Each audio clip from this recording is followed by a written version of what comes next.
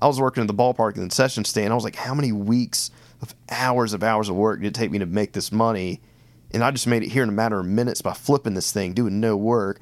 And that was just the ultimate light switch of like big margins that you never thought of as a kid, because you're always like, oh, you were just kind of taught, you were kind of, work for somebody else. You'll be the boss one day. Well, why couldn't you be the boss today?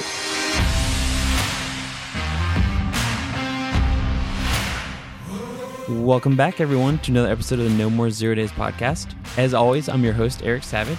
Today, Alex Miller joins us for episode 24. Alex is the founder of Click & Mortar, an online retail hybrid concept that is a wholesale auction liquidator in Birmingham, Alabama. He is also the host of the Start South podcast, a podcast dedicated to helping show that success has many different forms and many different roads. Today, we talk all things business, his entrepreneurial journey, how you can flip things online, Auburn football, and much more. Episode 24 begins now.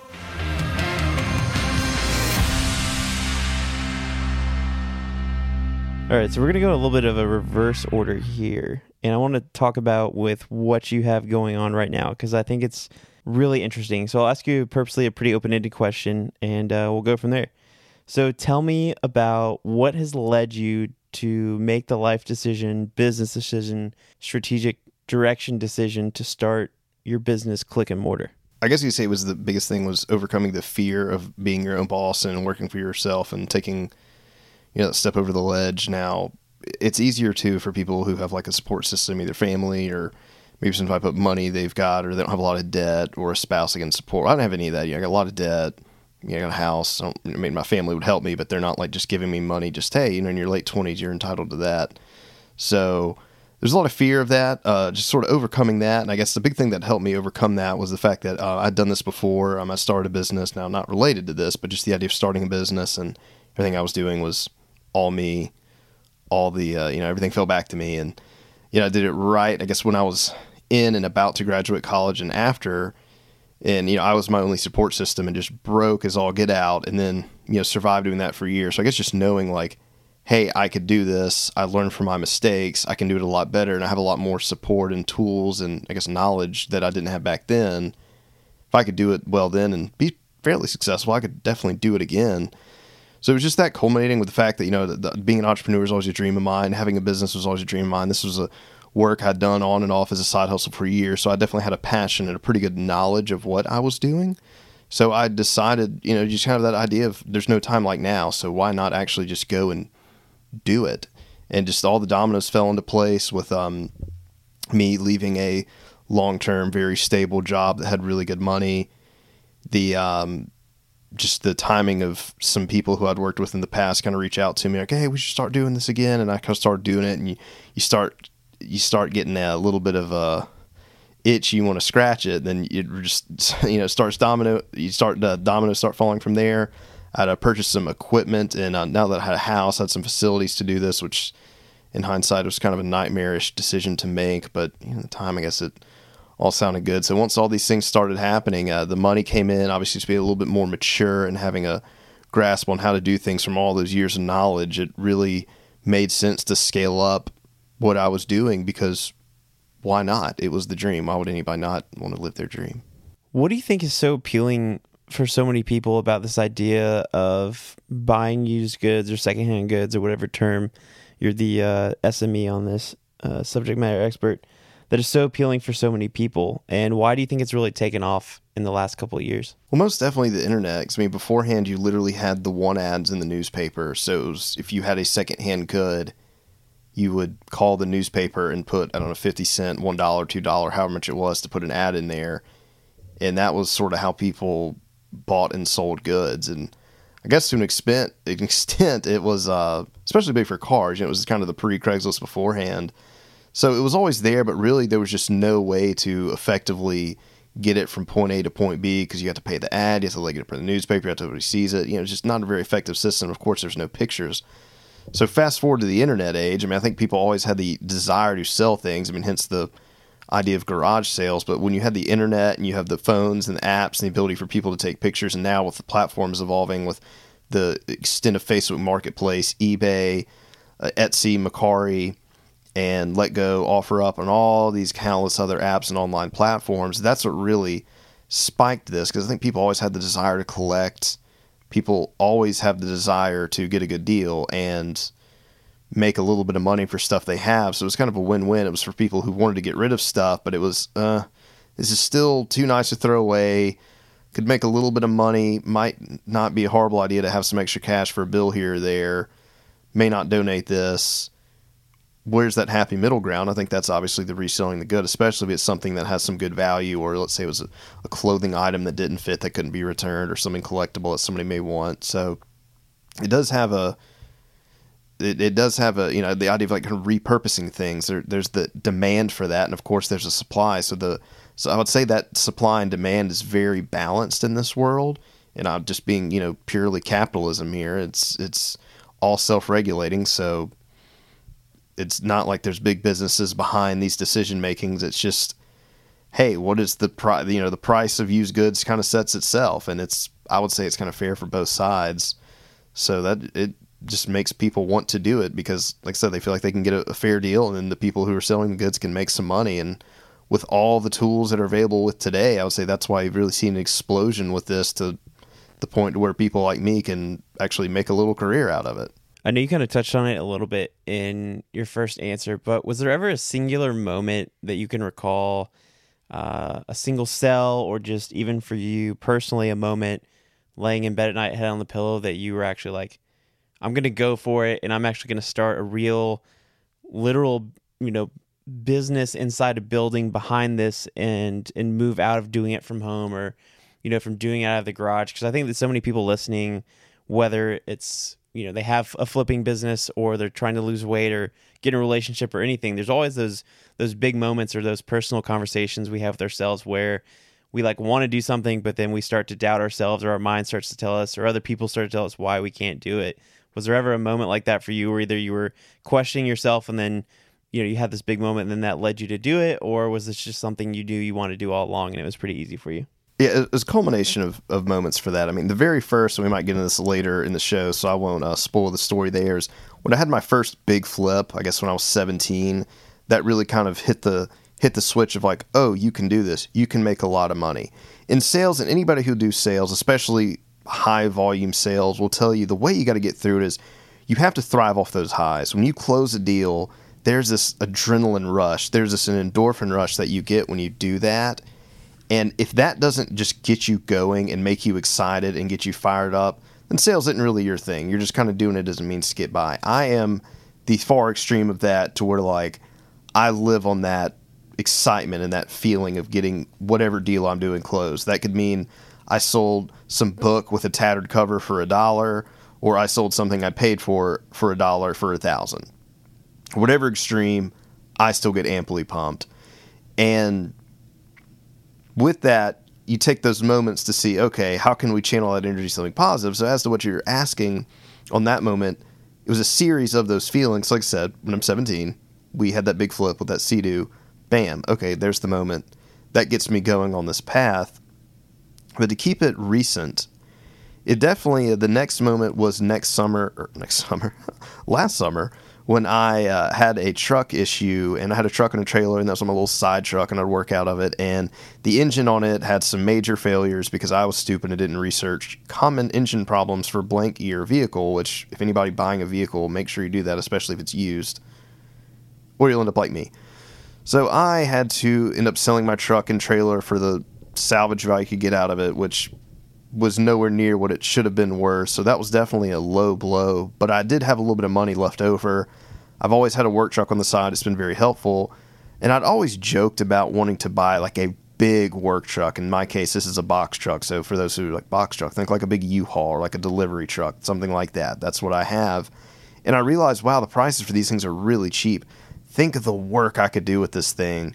And I just went ahead and pulled the trigger and just used that cash to buy it. And then right when I went back to work with using it, I just saw all the potential of like, oh my gosh, this makes a lot of sense. I have amply upped my productivity and my efficiency having this. And so that was sort of that was kind of the more recent switch. I was like, maybe we could do this. Got a little bit more time since at that point I was out of my full-time job. And then I just started doing it. And then The next switch is, okay, well, I'd worked with somebody before. I hadn't worked with somebody in a while. Let's bring somebody back on. Let's do that partner thing. That was a switch that went off a long time ago, the productivity of a team. I had a friend of mine who, well, fast forward a long story, came on board with me. So then I said, okay, we've got the facilities to run this. We're scaling up our size and purchasing. We've got equipment to do it now. And it was just all of the puzzle pieces slowly sort of started coming together just because I incrementally added one little piece at a time to where I'd say, okay, this makes sense. Oh, this really makes sense. Okay, we're really getting somewhere. Now it's like a snowball rolling down a hill. So I guess you could say there wasn't just one necessary aha moment, but it was definitely everything coming together and me seeing, as it was coming together, the positive effect it was having from efficiency, productivity, and of course, financially. So you talked about, specifically the age of 17 was like one of the first times when you had those first moments. How did you really learn salesmanship, or how did you even figure out that this was something you're interested in? Because, on one hand, people might say, oh, it's so easy to sell something, or you're just flipping, used goods or your old car. But there's so much knowledge that goes into how to price things, how to market things, how to take pictures of things, how to think like the consumer. How did you just stumble on this by accident that you were really into this? Was there other moments even previous to 17 that, gave you a small taste of this? Like, tell me that story. Yeah, I hate to say the phrase that it just comes naturally, because I feel like people who are in sales and are good at it, or there are people who aren't really good at it, like both sides, I think, hate that answer. So I'll try to elaborate a little bit more than that. But rewinding to that time period of my life, I wish I could go and just relive how free of a spirit I was as just like a teenager growing up through middle school and high school. I just had no cares in the world, in like a good way. And I just didn't really think about the future all that much. It was very much just like, very much day by day, so present in the moment, just happy, having fun. And it was like, I knew these milestones in life were like, okay, I know college is going to be here. Like, I know one day I'm going to get a job. It's like, I had no idea really where I was going to college. I just knew it would like work out when the time came. And as far as like a job, or like what I was going to major in and then what I was going to do, like somehow I guess I always just thought like, oh, I'll do something in business. I come from tons of entrepreneurs in my family, tons of people who own their own business, fairly large family. So like, you definitely could say it was in my blood for sure. So I guess it was just imprinted on me so much from my family. I guess it was like I knew without knowing, like that was somehow going to be what I was going to do, because I was just so raised in that world and just had loved it. And all the people who inspired me, like that's what they did. Because it was just so impressed on me, like I didn't even realize it was. So I never really thought about that. And yeah, I had jobs. I worked a ton. I loved working as a kid. I had my first job when I was 14. But I never really did anything like in sales. It wasn't like I was that kid that was like hustling a lemonade stand or trying to get a business plan. Like I would kind of like fantasize about it, but I never really like hit pen to paper. It never like really came to fruition. I guess I didn't have like as cool of a story as some of these awesome success stories you hear these people doing, and oh, why didn't I think of that? I was just kind of living my life, being a kid. But my parents, like, I would get food or something, but like, it wasn't like if I wanted something, I had to earn the money to buy it. It wasn't there wasn't this grandiose like, oh, hey, we bought you a brand new car. Hey, iPad, bam, it's yours. Laptop, here you go. The latest clothes, you got them. Like, if I wanted nice things, like, I had to get it. My parents took care of me, but at that age, I definitely was far from spoiled. But I like being independent. I didn't want to depend on them, so I think that has a lot part to do with it. But it came to me when I ended up buying that Sea-Doo for very cheap and selling it for what turned to be about $1,000 profit. And right now, that would be awesome. As a kid, that was like, holy crap, that's huge money. I was working at the ballpark and the concession stand. I was like, how many weeks of hours of work did it take me to make this money? And I just made it here in a matter of minutes by flipping this thing, doing no work. And that was just the ultimate light switch of like big margins that you never thought of as a kid, because you were always like, oh, you were just kind of taught, you were kind of, work for somebody else. You'll be the boss one day. Well, why couldn't you be the boss today? It was like all these questions were running through my head of like, oh, I can totally do this. So it wasn't with sales or anything or the business that was impressed on me. It was just that one moment happened, and then it just started to other things happen. I was like, oh, I can sell that. Ooh, I can sell that. Wait, someone's giving it away. Hey, I'll take it. I can sell that. back then it was all about Craigslist or sort of like people I knew. And then kind of got to consignment. People were like, hey, man, you want to help me get rid of this? My friend's parents would, hey, we've got this old so-and-so in the backyard, that old swing. Think you can find someone that buys it? And so I kind of got to be like that guy for people. But people started splitting money with me. And then you got that reputation. And it was like I was making way more than people who were working just like hourly teenage jobs. And of course, I was having way less hours to work and having a lot more flexibility. So just doing that, it made sense. And just the natural thing to grab was secondhand goods because they were prominent. A key thing to factor into this was right around the 2008 recession. So there wasn't a lot of money going around. People were being very frugal with their money. So the people who were selling stuff to just get quick cash were selling stuff fairly cheap. But there was also a very big demand for secondhand goods because, like I said, people were being very careful with their money. And so I just took that work and then spun it off and kept doing that through college and scaling up my operations. And I had like a little textbook kingpin of half.com, which it doesn't really exist anymore, but it was part of eBay. That was like a really good place to buy textbooks. But you could also sell textbooks on there. So I would like get all my friends at the end of the semester and be like, hey, I'll sell your old textbooks for you.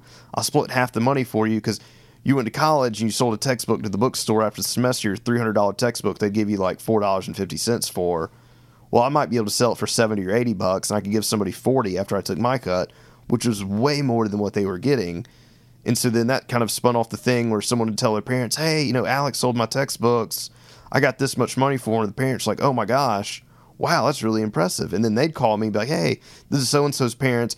You need to come to the house, check out all the stuff I got in the garage. And it really went to word of mouth to where I realized that effective business plan before I was even thinking anything about or had any formal education about like business plannings and how that worked. How much of word of mouth, specifically when you're selling goods, do you feel like is driven by people hearing a success story versus how much of it do you think is based on like your trust factor? Because this is just something that I continually think about a lot, whether it's, your story of you selling textbooks for someone and then all of a sudden someone's parents like, hey, can you come sell this? But I even think about it in my own life as my own consumer self, and I'm always looking for that personal person. And it's just an interesting thing to think about is like, am I attracted to the success that, oh, Alex just sold my son or daughter's textbooks? Or is it that there actually is like kind of this trust factor of you're not being a snake oil salesman and, taking way more than you should on the deal or something about that? I think it's like a little bit of both. I don't think one really has any overstep over another because with that sales, you have to be confident. So going into it, you've really got to assert and let somebody know like, hey, I can do this. I'm the guy. So I wouldn't say that trust, especially starting off, really comes from a sense of them knowing or maybe that word of mouth. But if you just sell yourself in a way and present yourself in a very clean-cut and professional manner, people will just inherently trust you if you can kind of play the game right and sell yourself in the right way. So it's almost like your success is going into that. And same deal with success. Like they may not necessarily know what you've done, but if you just carry yourself with that kind of mojo, they'll think you're successful. And if you just pitch it right with the, you remember the elevator pitches in school, like, oh, how do you give the elevator pitch? Well, that's exactly how that is in those moments when those people hit you. Like, you might have a little introduction, and right now, especially the internet, it's all about, feedback and reviews. So if you've got good feedback and reviews, people are just going to assume, oh, this person's done well. So there's going to be a little bit of assumption there on both ways with trust and success. I think you just got to kind of take that and really go with it. Now, you don't want to go to the fake it till you make it extreme. You don't want to go too far with it, but you definitely have to teeter on that side and take the situations that you're given with those people, but really fill in the gaps they don't know with that first impression. Tell me about how you came to the decision to name your business Click and Mortar, because I know this story, but I know there's another name you're thinking about, but you wanted it to be, this business to be bigger than just yourself, bigger than just your name or attributed back to you. So kind of take me on that journey of coming up with a name for your business. Oh, that's brutal. So with branding and marketing and all that kind of stuff, I overthink everything. I'm so jealous of people who just wake up and have that snapping moment of like, oh, even if I know the name, like, oh, I think this will be it, I'll still have to come up with like 200 other ideas just to make sure what I have is the right one. So maybe I'll attribute that as a successful trait one day, but it can be very bad as far as time consuming, because if I start focusing on it, I can't think about anything else and I can't get anything else done. And the naming process was big for this one, because a name for any other kind of business, especially if it's something kind of on the back end, like, yeah, it's catchy, it's good, but it all works out with SEO and your marketing. But as this is going to be a retail online store hybrid, I mean, the name and the first impression is a lot more of an impact as far as like everything we're doing. And like I was mentioning earlier, that first impression. So it had to be good, and it had to really tell what we're doing in a good way. So I'll kind of go over the process. My last name, Miller. Oh, do I throw something on that? Miller is associated with beers and big commercial welders. So a little bit of a common name. So it's like, all right, I don't know if I want to use my name. It's common, it's overplayed, but also it's easy. But I think the really big thing about keeping my name out of it was the fact that this was going to be a team thing, and I wanted to have this idea that like this is larger than me, and I didn't necessarily feel comfortable that like I wanted all my guys just riding my brand, because they're putting a lot of work in for me now, and I want it to be like we're all putting work in for each other, not necessarily like this is for me, by me, all me.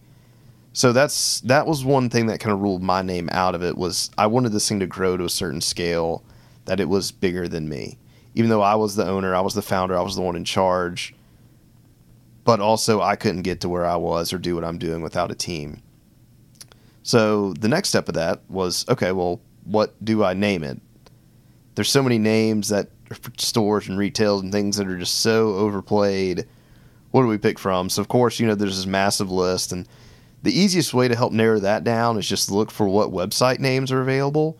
And that will help anybody in a similar situation to me narrow a lot of that down, because you don't want to settle for a .net or a dash or a 1.2 or whatever little shortcuts that GoDaddy and other domain hosting platforms will give you to try to get you to buy their name. I prefer something that is a bit more original, and typically if there is a domain that is outstanding in today's day and age, it's going to be fairly original, because there are companies that buy up hundreds of thousands of those things just to resell them to people like me trying to start a business.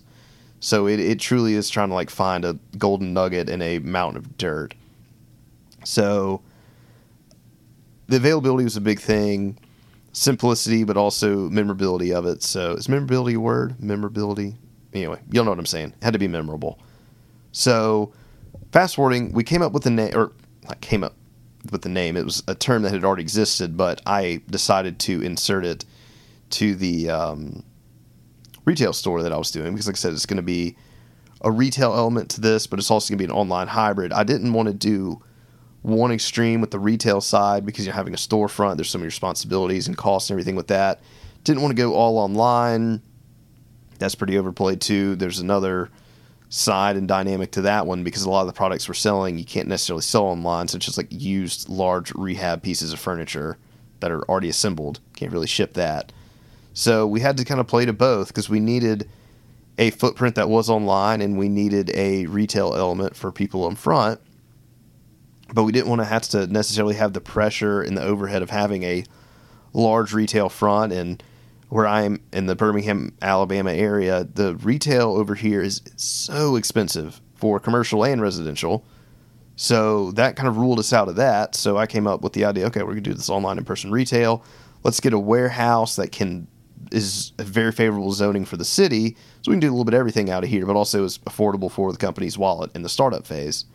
So we came up with the name Click and Mortar Shop, being the idea of, instead of brick and mortar, click and mortar. It's a pun. A little e-commerce term that has been around for probably since the inception of the internet, is more of a idea of a retail shop that also does shipping and online logistics and sales out of the same location to, I guess, maximize the square footage. And that was exactly what we're doing. And through some searching around of the internet and social media platforms, no one had actually used that name. in business yet to like describe a retail type shop. So we just said, all right, let's do it. If you can't figure out by now, everything was available on social media. The website was available. The email address was available. Everything was available. So no one had done it. It wasn't trademarked. There was nobody who had a DBA in the state. So that was the name we decided because it was memorable. It was simple enough, it was available, and it conveyed exactly what we were doing. We were a retail online hybrid store, and we were new and doing something, I guess you say, especially for this area, that was a little bit different, and we really wanted that to stand out. We didn't want it to be so extreme and crazy where it was almost confusing. There were some names we had like, oh, what does that even mean? What are they doing? So that was the name that we decided on, and as you try to hear by this answer, there was a lot of thought by me to try to get to that point, and feedback from Eric and then family members and my guys who were working with me, and sometimes total strangers, because I had to get that feedback to know, like, okay, are all these thoughts in my head good? Am I in the right direction? Am I in the wrong direction? And I could still overthink it to this day, but eventually we just had to like hit the brakes and stop and go back to our phrase, done is better than perfect. I like the name. I would always think, oh, maybe there could be something better, but that's what we went with, and I'm happy with it. And the logo, that was a fun one to do. But yeah, we just did it. So that was how we got there. So tell me what it's like starting your dream business in the middle of a global pandemic. Yeah, so that was a fun wrench. So the timing of that was exactly right. It was like right when we decided to do this is pretty much when everything shut down with COVID. So done as a side hustle, probably 2011, 12 is when it started to like really be like a financially stable side hustle that would kind of have its ups and downs depending upon school and work. And then last summer, so I guess summer of 2019, that's when I got the new truck and really scaled this thing up as a much more, it was like the money from this side hustle was actually paying bills now. It just wasn't fun money.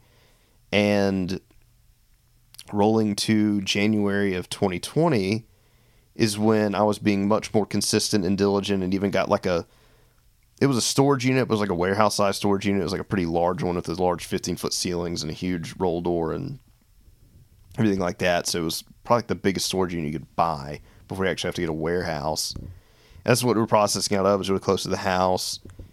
And that was what I was working out of. And I had my buddy who ended up coming on with me full time, but he was sort of helping me on the side here or there because he had some free time and he lived close by, and everything was close and just made a lot of sense. And as we were doing this, and it was like, okay, the writing is on the wall to scale this up and to scale it up and to scale it up. The timing of our work was almost growing as the global numbers of COVID were growing. It was like a parallel increase, which in hindsight kind of sucked for the world and for my business, because I do think it did. We're doing all right, but I sometimes will catch myself wondering, like, oh man, how much more successful or how much easier would this be if COVID wasn't a thing?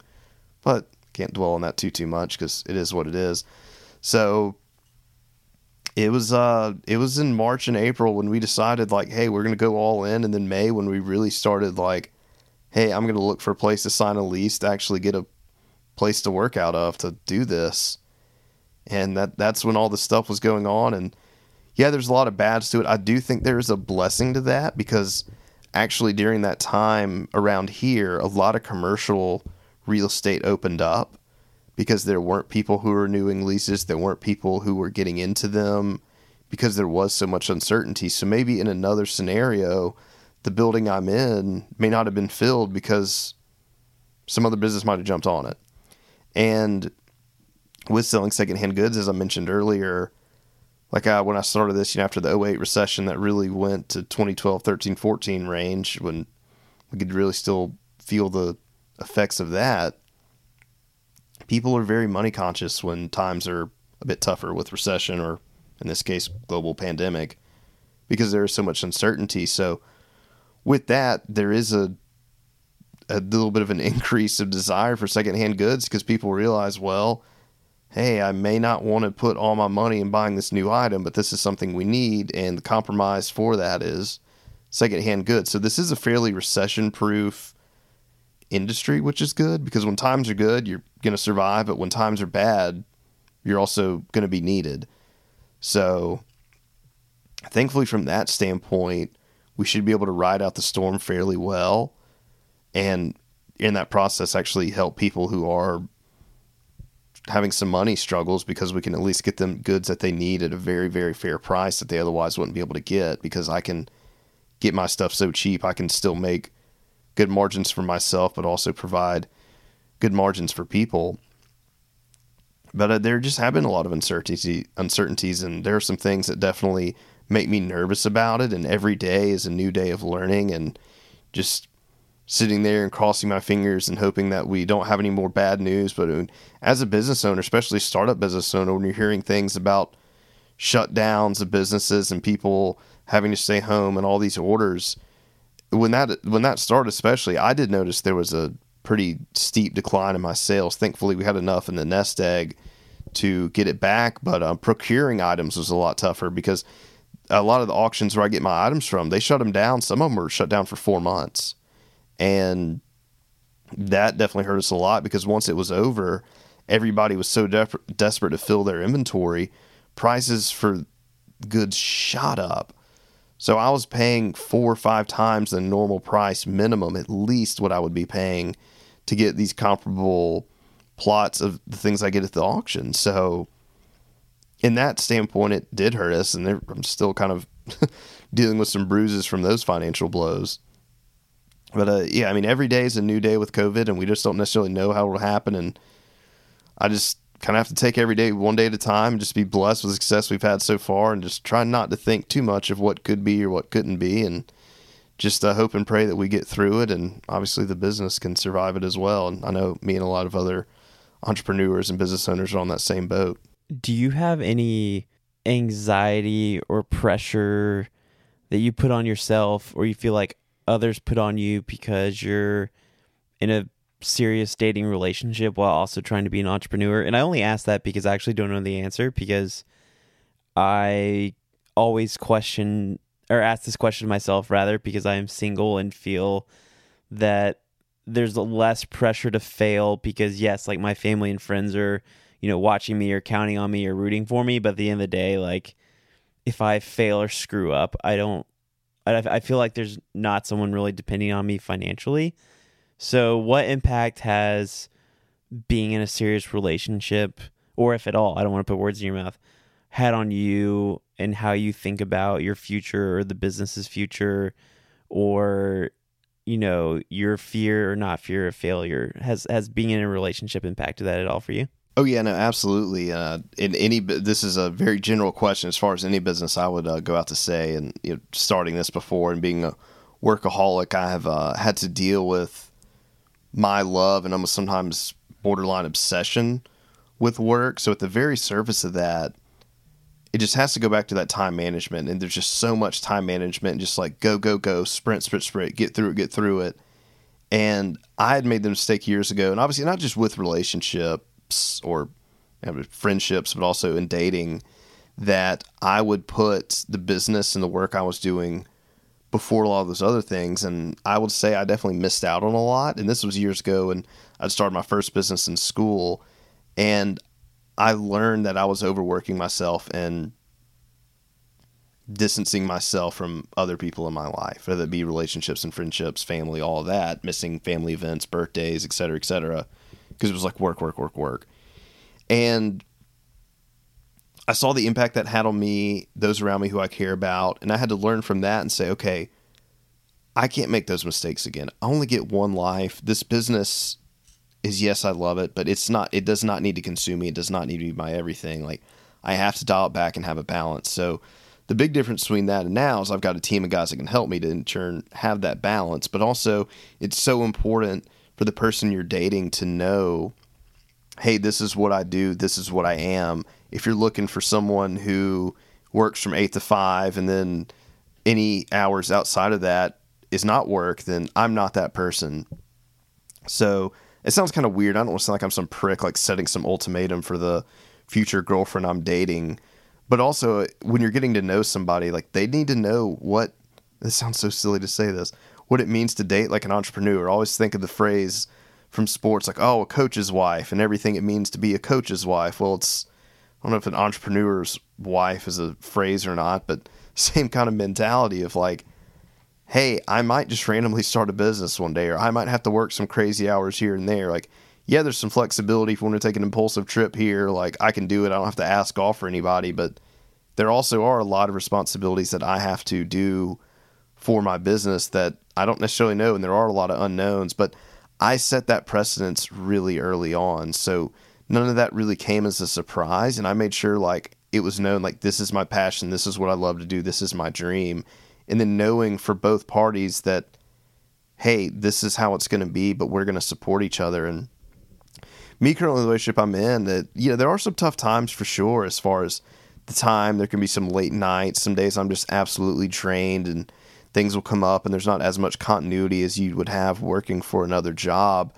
But you just have to be there for each other. And I'm fortunate enough that there's a great stable place as far as just support across the board, that having that rock in my life to be able to continue to do what I'm doing with work, but also have the help I'm having at home to be able to do that is an immense help. But also, too, there are some downsides of it, is the financial uncertainty of when you work for yourself, you don't always know what that money situation is going to be like. And as far as like moving forward with that, too, if you're starting a business, planning a wedding can be really hard. Saving up for an engagement ring might be really hard. So it's important to have that stuff known, like just be transparent about it and just know that, hey, like this might be how it's going to be for a while. Are we okay with that? And just be very open with those type of discussions, because the business, you know, in a way is kind of like raising a child, but just making sure that it doesn't become overwhelming to where you're missing out and falling behind in what's going on in life and the relationships you have. It would be dating and also your friendships and family. So it was just learning from those mistakes, then trying to use that time management to be more present in the time that I'm in and being more, I guess you could say, not conscious, but just being more, what's the word? Consistent? Is that the word I'm looking for? Intentional. That's it. Be more intentional with how I spend my time. And, you know, as far as dating, and yes, being in a long-term relationship rounding on about 3 years, to make sure that I really need to get X, Y, and Z done, but I need to get home because we need to spend some time together. We just need to hang out. We just need to talk. And yeah, I would say that, just being more intentional with it. And unfortunately, I got better with it because I had to learn from mistakes in my past. But that was the benefit of having a second round of starting businesses, is you do have some mistakes you can learn for and do it better the second round. Do you feel like entrepreneurs are born or are they made? And the only reason I ask that is because I feel like we're in this era where entrepreneurship's cool, or everybody wants to start something. And I'm definitely not one to say that entrepreneurship is this like exclusive club and, oh, you're not good enough, or I'm pointing fingers. But I just think that there's a lot of things that entrepreneurship is being put on a pedestal more than ever before.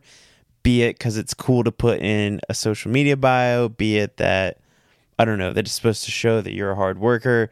It's just like people are coming out of the woodworks to say that they're entrepreneurs. So in your experience, do you feel like you were born this way, and whenever you've done your own businesses, it's been a completely different feeling for you than versus when you've worked in traditional corporate America jobs in the past, which I know you have? Or do you feel like anybody could be an entrepreneur at any time? So this is going to be a fairly controversial answer, and that's always a fun word for your podcast, controversial. But I thoroughly believe I was born. It was in my blood. I come from a family of entrepreneurs. Very, very much textbook, rags to riches stories of people in my family who did some really awesome things in the business world, who had nothing to start on, and they bootstrapped it all the way up to multi-million-dollar companies. And I could obviously only hope that I would be on a similar path to that. And like I mentioned earlier, it was something that was very imprinted on me. But I think people are born. It is a mindset you have. And, you know, obviously you and me that was both our majors, our degrees, say small family business entrepreneurship. That's what we do. That's like who we are. It's almost like part of the identity. And yes, it's like I think anybody can be an entrepreneur, but what really is an entrepreneur? To me, I hate to say it this way, but I'm going to go out and I'm going to raise some investors and get hundreds of thousands of dollars and basically have everybody else do some work because I was kind of conducting the orchestra, yada, yada, yada. Like, I just have a hard time really swallowing and I'm a sort of respecting that person as an entrepreneur versus someone that was, like I said, a controversial word here, but it's kind of like a puppet master. Like they just, okay, you connected a few dots and you call yourself an entrepreneur. Just because I can shoot a basketball and make it doesn't make me an NBA player. So I guess I have a little bit more of a harsh feeling on that answer. But I mean, I think there's people who are just true grinders, true hustlers, folks who can do it. Those are the real ones. And no offense to those who do it, but it's, hey, join my pyramid scheme and you're an entrepreneur, be your own boss, stuff like that. And I think a lot of people kind of get sucked into that Shark Tank culture. They see let's compare it to like a TLC of this whole idea of like, I want to flip a house. And it's like they show the before picture and they show the after picture, but they don't show any of the change and the blood, sweat, and tears it took to make that happen. And all that middle ground, all that blood, sweat, and tears, all that work, all that stress and anxiety, that's what being an entrepreneur is. That guy who can do it all, wear all the hats, and make it happen.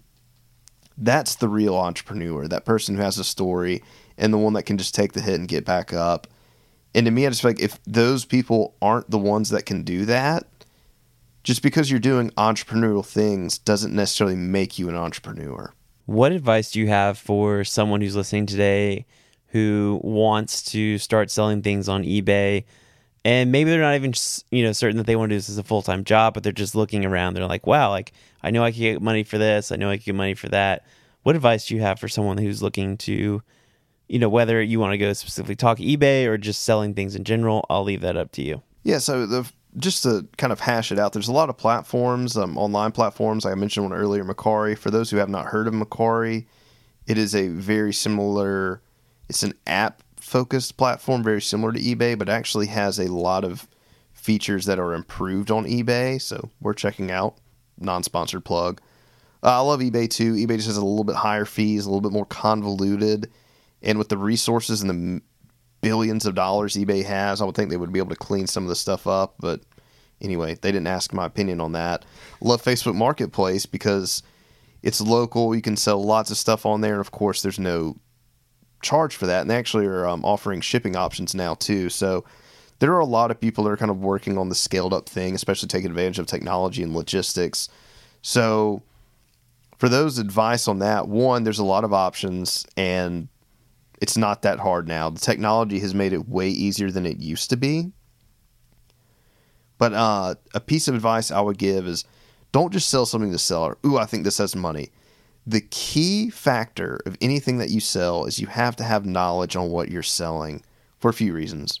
One, people are going to ask you questions. If you don't know how to answer them, it's going to really hurt your credibility. Two, and this is something I deal with a lot, is when you have a buyer who is more knowledgeable about what you're selling than you are, especially if it's by a large margin, you're going to get walked all over. And that is always one of the worst situations I deal with when selling, is when someone knows more about what I'm selling than I do.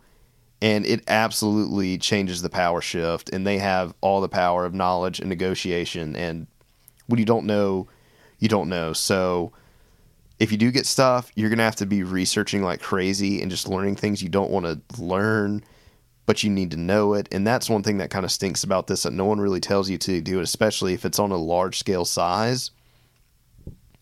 You need to know the difference between the iPhone processors or the cameras, or, an S versus a non-S, whatever it may be. Okay, a Nano versus a Pro, or Air versus a Pro, things like that. It's not just an iPad. Like, all those little nuances can be huge differences in the sales and negotiation, and yeah, people will take advantage of you with that. So, I mean, there is so much advice, and I would just say do it, but start with something you know. If you know about clothes, sell clothes. I don't know a lot about clothes. I would not be a good person to sell a lot of clothes, but find people who do, and take advantage of those resources with that. But knowledge is power, and starting slow, especially with all these platforms. if people know how to work them better than you, or they know the process is better, or, oh, this is how this normally works, don't ever let people take advantage of you with that as well. So just start with what you have. That's the motto of my podcast. And just start with a few things around your home. See if you like it. Have goals. So if it's like, hey, I want to pay a few extra dollars on my car payment each month, like, have something you're working towards. So at least when you feel like you hit a milestone, you rewarded yourself, and then set it further and set it further. And then next thing you know, you might have a full-blown side hustle. But there's so many different places to get items. The resources are very much friendly for people who do want to flip, if they're, let's say, aren't items that you have to necessarily flip. And then another thing too, kind of going back to knowledge, make sure, and this is a huge pet peeve of mine, be price aware. There are so many people who overprice things, or if you're trying to sell, you're going to be in big trouble if you underprice it, especially if you're trying to make some money. So, like I was saying, it's all set by the market. It's very capitalistic. It's not like there's an MSRP for anything in the used market. Supply and demand will solely dictate those prices. So that can be the, you can feast on that, or it can lead to famine. So don't ever buy something having no idea what it's worth, and then selling something and realizing, oh my gosh, you're up a creek, either A, because this is not in demand, or, oh, this is an older model, but it just looks new, or, oh man, someone hosed me, I paid too much for this, I didn't realize that so-and-so is not in style or popular anymore, and then now I'm stuck with it. So just understand, I mean, there are inherent risks on this. Don't just assume that you've had 5 successful flips and the number 6 is going to be it. You go all in, you go bigger and bigger, because you can get burned. So don't ever let those highs lead you to do something stupid, and just keep it simple, keep it within your realm. And then, as you have a bit more money, you can up your risk, but don't ever overextend yourself while doing it, because that would be bad news. Tell me about your decision to start your own podcast. What led you to that decision? And what has been something that surprised you about podcasting that you didn't expect would? God, I guess I can't really remember what the light. And it was so odd. It's so uncharacteristic of me to remember what my aha moment of, like, ooh, why do I want to start a podcast? I guess, and this is going to sound so lame, I saw other people doing it, and no offense to them, but like, I kind of thought their content and their quality sucked, but like, I somehow, for some odd reason, enjoyed listening to it. And I was like, I've kind of, I guess in my arrogance, I was like, oh, I've got something to say. I got some thoughts on some stuff. I got some knowledge. Like, why do I not talk about it? It's kind of fun. Maybe somebody will listen. And I think that just made me get it. And so I was like, okay, all right, let's talk about business and entrepreneur things I'm kind of passionate about. And maybe I got a little chip on my shoulder about this, and we can sort of culminate these thoughts and ideas I have into a podcast. So I guess that's kind of how it started. And I guess you could say I was inspired by others, which, said something a lame answer, but I guess it's the truth, so we gotta run with it. And what I was surprised about is the fact that, like, people actually want to be on my podcast. I think I got like a really good elevator pitch, and I think I had a really good subject matter that I was like going to be talking about. I think more so than I think it was more so than I even really thought it was, which I guess was like, okay, I guess my passion was in the right place. And yeah, it wasn't very hard to get guests, and there's been some pretty cool people I've got to meet from it. And I guess it's something I've noticed. It's made me a better speaker, and I guess a lot more aware of verbal pauses, like ums, buts, catch myself doing that every now and then, but try to be more conscious of my thoughts and my ideas. And okay, if I could say that in 100 words, how can I narrow it down to 20 but get the same thing, same thought across? So it's been an adventure, and it's been a major learning curve. In a way, it's been humbling because it's unlike anything I've ever really done before. So I think that was kind of good for me. In a way, it was sort of stepping out of my comfort zone, because as I mentioned about all the sales and flipping and stuff like that I've done, I mean, I've been doing it for years, so it was pretty familiar to me. But podcasting was definitely a new realm, and I do like it because it is kind of to help me sharpen a side of me that isn't, I guess, I don't want to say dull. That kind of sounds like I'm hating on myself a little bit, but it's kind of taken a new side of me that I haven't really done with too much. And also too, there's no money in that for me right now, so it's, I won't say essentially a passion project, but it's something I can do because I enjoy it, and I'm not having to think about, what are the money is not a factor in how I'm basing how I'm going to run my podcast currently. And in a weird way, that's really freeing. And I guess I've kind of enjoyed that aspect of like the dollars and cents are not dictating my decision making around my podcast. So I remember that you actually did an episode on kind of the history or origin story of podcasting, but at least the way I remember it, and then I'll let you give the official answer, that podcasting came out in like the early 2000s. It was like a hot thing and then went away for a while and then it came back up. So my question to you all is A, first clarify the true history or origin story of podcasting for us, but B, why do you think podcasting has come back in such a strong way? Do you feel like we're all kind of craving this deeper connection and learning about meanings from each other? Or is it really a lot more simple and basic, and that's just that people love talking about themselves? Okay, I do have a good answer on that. So to figure out the full history of podcasting, shameless plug to my episode, go check it out on my podcast, Start South. I'm allowed to say that on here. But yeah, so it did start. So in the episode, I'll hash this really, really quick. There were people that would do, it was kind of like, as you could say, online radio. The word podcasting didn't even exist when the act of podcasting actually did. So it was like online radio that there was like in the early days of like file exchanging in the internet that like people could like listen to and archive and even download, which in turn was a podcast, and it was so cheap and low budget hobbyists could do it. So I guess you could say that was how like the individual would kind of have their own talk show without having to have a radio conglomerate and advertisers, et cetera, et cetera. And then you can really thank Apple to it evolving into its modern time with its incorporation into iTunes. And then the actual term podcast and how they had a platform for it, and they just put in a bunch of things for it. As you could say, the evolution of the internet and data exchanging and MP3 players, especially iPods, that actually had ways for them to be downloaded and taken remotely. So that was obviously before you could stream them. And to why there was the popularity in it and why it has exploded in the last few years, which I go into some of that data point on mine. I won't spoil the surprises. It's in the billions. Is I think people today are so sick of the media.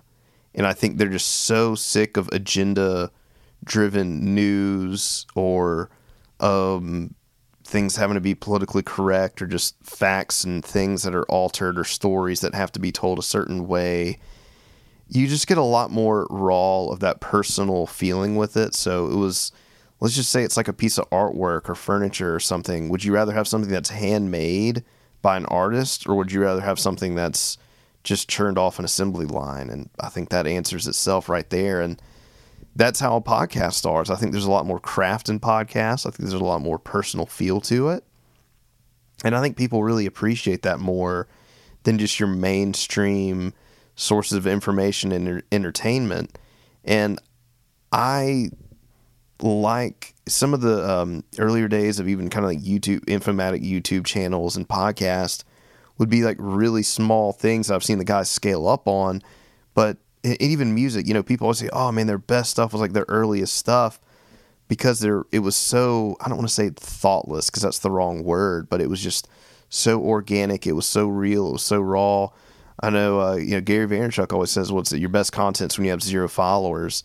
And I think a lot of that is true to be podcasts, because it's just not overrun with the red tape, and it's just people putting out content how they want to do it. And I think now that people have easy access to that, they like it because it's just something new and it's something fresh and it's a new formula, and you don't have to have all these network, these red tapes and these, it has to be done production, and it can just be done how people want to do it. And it's sort of rewriting the way and setting a whole new standard for how people get their stuff, and people have a lot more freedom with podcasting, and they're not just being forced to have to take in whatever they're seeing. I guess what the competition would be, either radio or television.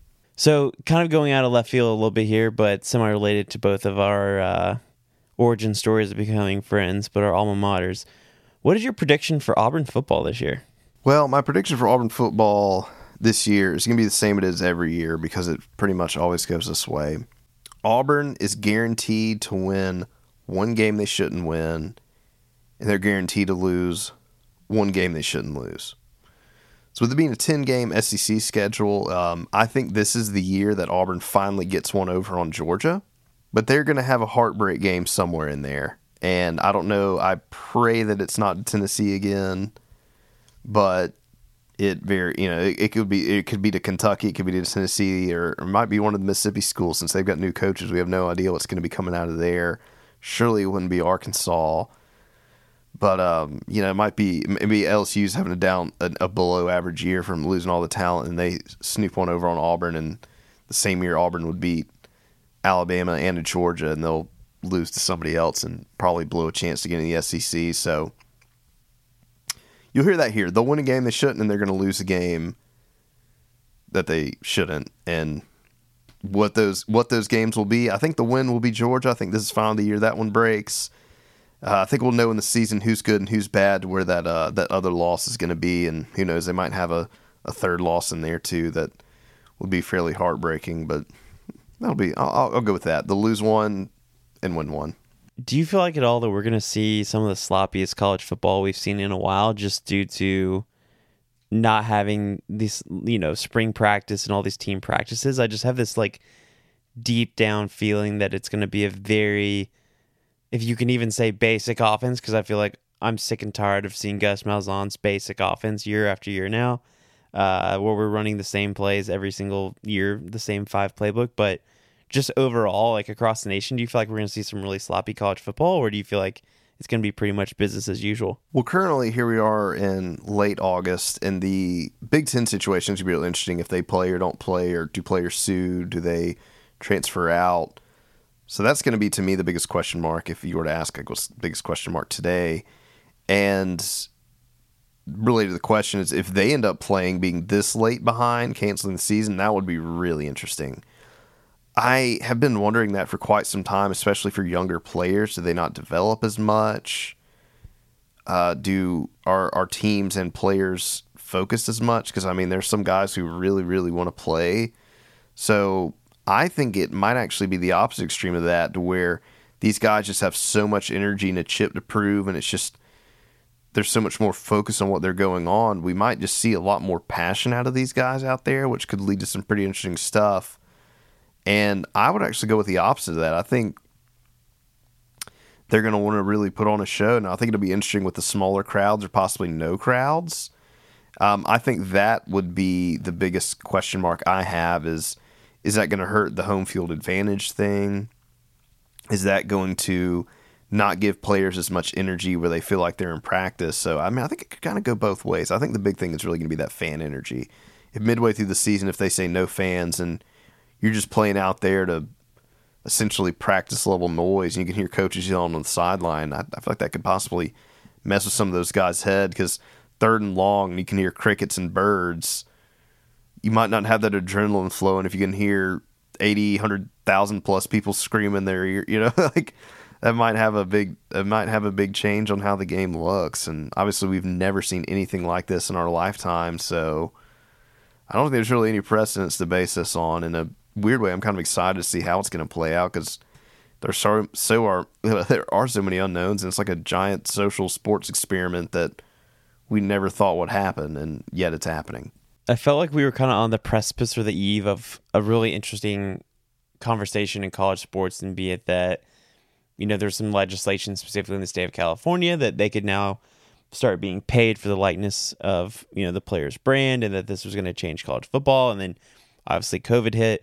But I feel like it actually almost pushes the same conversation forward in a more important way, because I even think about just the email we got from Auburn's athletic director that was, kind of basically kicking off this new donation campaign, because, he talked about in the email that all the revenue from Auburn college football is really what funds the other 21 on-campus sports. So do you feel like that, well, I guess the question I really want to ask is, there's an interesting conversation to me, and that's that I think as a fan, we always put these college football players up on this pedestal, but in the reality, there's still these 18 to 22, 23-year-olds walking around as a college student. So do you feel like, I'm just looking at the headlines, I know UNC Chapel Hill canceled class after like a week. Do you feel like that if class gets canceled at Auburn or just any fill-in-the-blank school, that they should also not be able to play sports? Or do you feel like that there's such a financial burden or expectation on the balance sheet for these universities that they truly do need these students to play regardless? Or what's your just thoughts on that as a whole? I'm going to answer these in the opposite direction you asked. So going to the financial standpoint, I think these guys are adults, the players that is, and if they want to play, they should be able to play. I don't see why we can have high school level sports, youth level sports, and we can have professional sports fine. Be at college is this huge void of, oh my gosh, what are we going to do?